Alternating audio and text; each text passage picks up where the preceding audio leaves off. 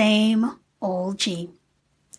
It feels like yesterday that I wrote about New Year, New Me season that seems to descend upon us like the plagues of Egypt every 12 months. Ah, yes, another round of cutoffs, clearing social media friend feeds and contact lists, and lest we forget the 300,000 vision board party flyers. I mean, nothing against it, but $70 for me to use my own glue stick, glitter, and scissors to create a homemade poster while someone stands in their cute fit to the front of the room? No thanks. Insert trapsy emoji. Nonetheless, I was not at all enthused by the impending possibility of yet another 365 to make any major changes, other than to ensure my words matched my actions. Still, I was reminded of the sentiment that the more things change, the more they remain the same. Or, there is nothing new under the sun. Oh boy, I was about to descend into the rabbit hole of revolving thoughts. To be completely honest, I was conflicted, y'all. On the one hand, the famous quote that says, "The only constant in life is change," denotes that change should happen.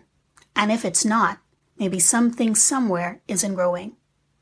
But then, my life in Christendom echoes, God doesn't change. So, do I change or not? If He, God, the same yesterday, today, and forever, you know, the if He did it before He'd do it again person, then why does it seem that for many the notion of new year, new me fizzles and fades even before the fireworks are over? How does this God, who hasn't changed since Abraham, Isaac, and Jacob, encourage change? And how, on God's green earth, can something change, yet remain the same? Same guilt, same grief. Lately, I was told some not-so-good news about someone that had done me wrong many years ago. Everything in me wanted to say, "Ha! That's what you get, heifer!" And immediately I was convicted. Because in truth, what they did to me was no different than when I lied on my customs exemption form about how much I really spent in the U.S. to avoid paying taxes. It was no different than when I sat at my desk at work and did not a lick for Caesar, but collected my whole salary with such a smile and entitlement. What this person did was no different than me being the condescending prick I could sometimes be. In my haste to sit in a comfy seat of judgment, grace reminded me that I, too, was not in the same predicament because of mercy. What started as a moment for me to gloat turned into a moment of repentant gratefulness. The truth is, I am equally as guilty as any person I feel has ever wronged me. On the other hand, grief is one of those things we give very little validity to. It doesn't happen only when someone dies. In actuality, we grieve anything that is lost. No? Lose your whole Asu drawer then, and I promise you your entire digestive system will malfunction. #belly breakdown. Still, when people can't understand why you are still pining over an old flame 2 years later, their lack of empathy may seem insensitive to you. Well, because we don't equate heartbreak with grief, when in actuality, heartbreak is a form of grief. There's nothing like losing someone you care about. Even if that person is still alive, that loss has a powerful impact on you. Guilt and grief can often coincide with each other. These are two emotions that can keep many of us chained to habits or notions that we are no longer entitled to receive anything good. For others, these emotions are a constant reminder of who they once were, rather than a gauge of how far they've come. However, we find David doing something that goes contrary to what the norm dictates we should do in the face of guilt coupled with grief. Let me set the stage for you. So after the whole David killed Uriah over Bathsheba fiasco, the prophet Nathan came to David and told him a horrendous, heartbreaking story. One of a rich man who had a multitude of cattle, yet he took from a poor man the one lamb he had, killed it, and ate it. Cheapos. David, of course, became outraged and said Any man who would do such a thing deserves to die. Hashtag slew them. Plot twist. David said, man is you, eh? Hashtag bing bong. Remember, this whole thing happened because Bathsheba was pregnant and it was in an effort to cover it up. But here's what happened next. David prayed to God that the child would get well. He refused to eat anything, and every night he went into his room and spent the night lying on the floor. His court officials went to him and tried to make him get up, but he refused and would not eat anything with them. A week later, the child died, and David's officials were afraid to tell him the news. They said, while the child was living, David wouldn't answer us. When we spoke to him, how can we tell him that his child is dead? He might do himself some harm. When David noticed them whispering to each other, he realized that the child had died. He asked them, "Is the child dead?" "Yes, he is," they answered. David got up from the floor, had a bath, combed his hair, and changed his clothes. Then he went and worshipped in the house of the Lord. When he returned to the palace, he asked for food and ate as soon as it was served. "We don't understand," his officials said to him. "While the child was alive, you wept for him and would not eat, but as soon as he died, you got up and ate?" "Yes," David answered, "I did fast and weep while he was still alive.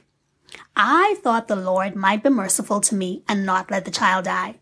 But now that he is dead, why should I fast? Could I bring the child back to life? I will someday go where he is, but he can never come back to me." Then David comforted his wife Bathsheba.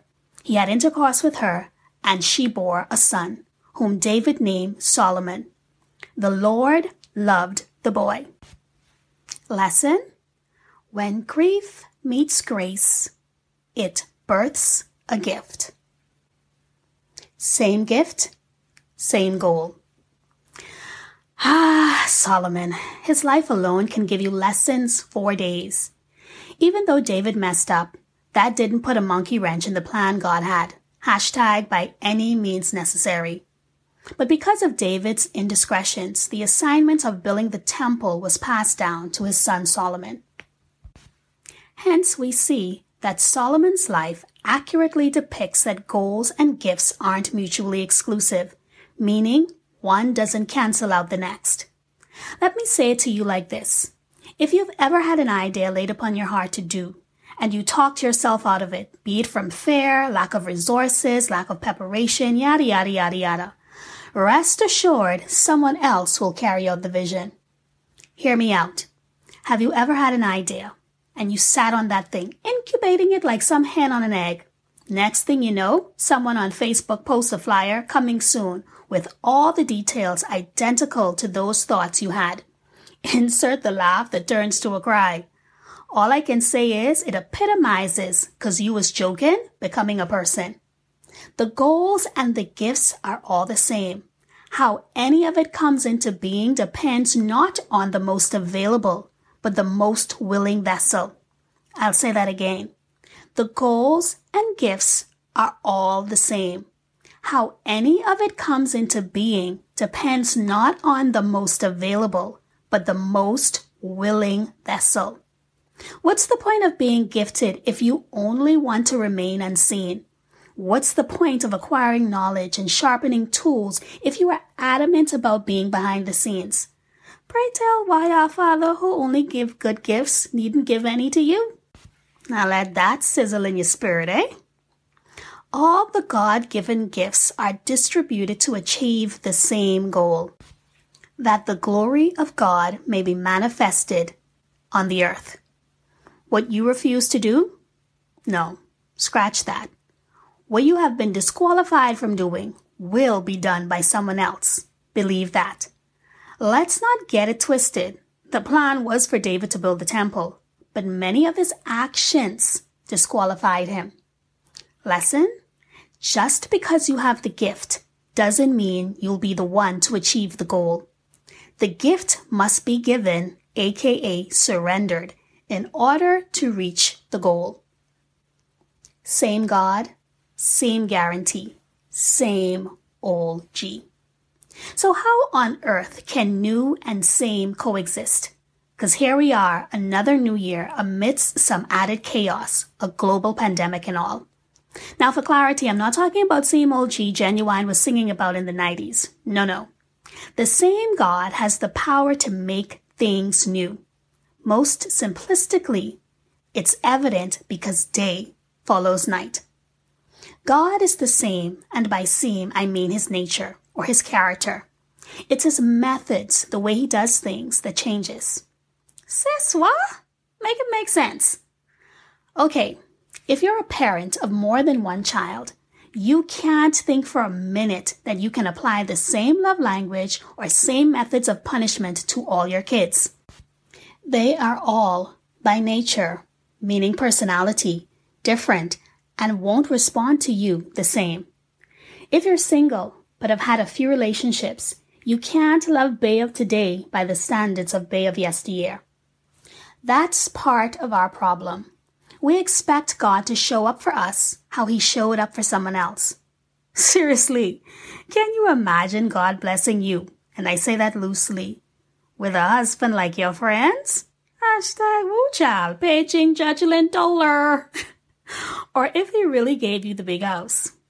But sis, you don't keep the apartment clean now. Better yet, if he had given you the promotion. Now, friend, you know your computer be shut down from 4:40 p.m. and 3:30 on Fridays. While time or seasons change, God's desire for us remains the same.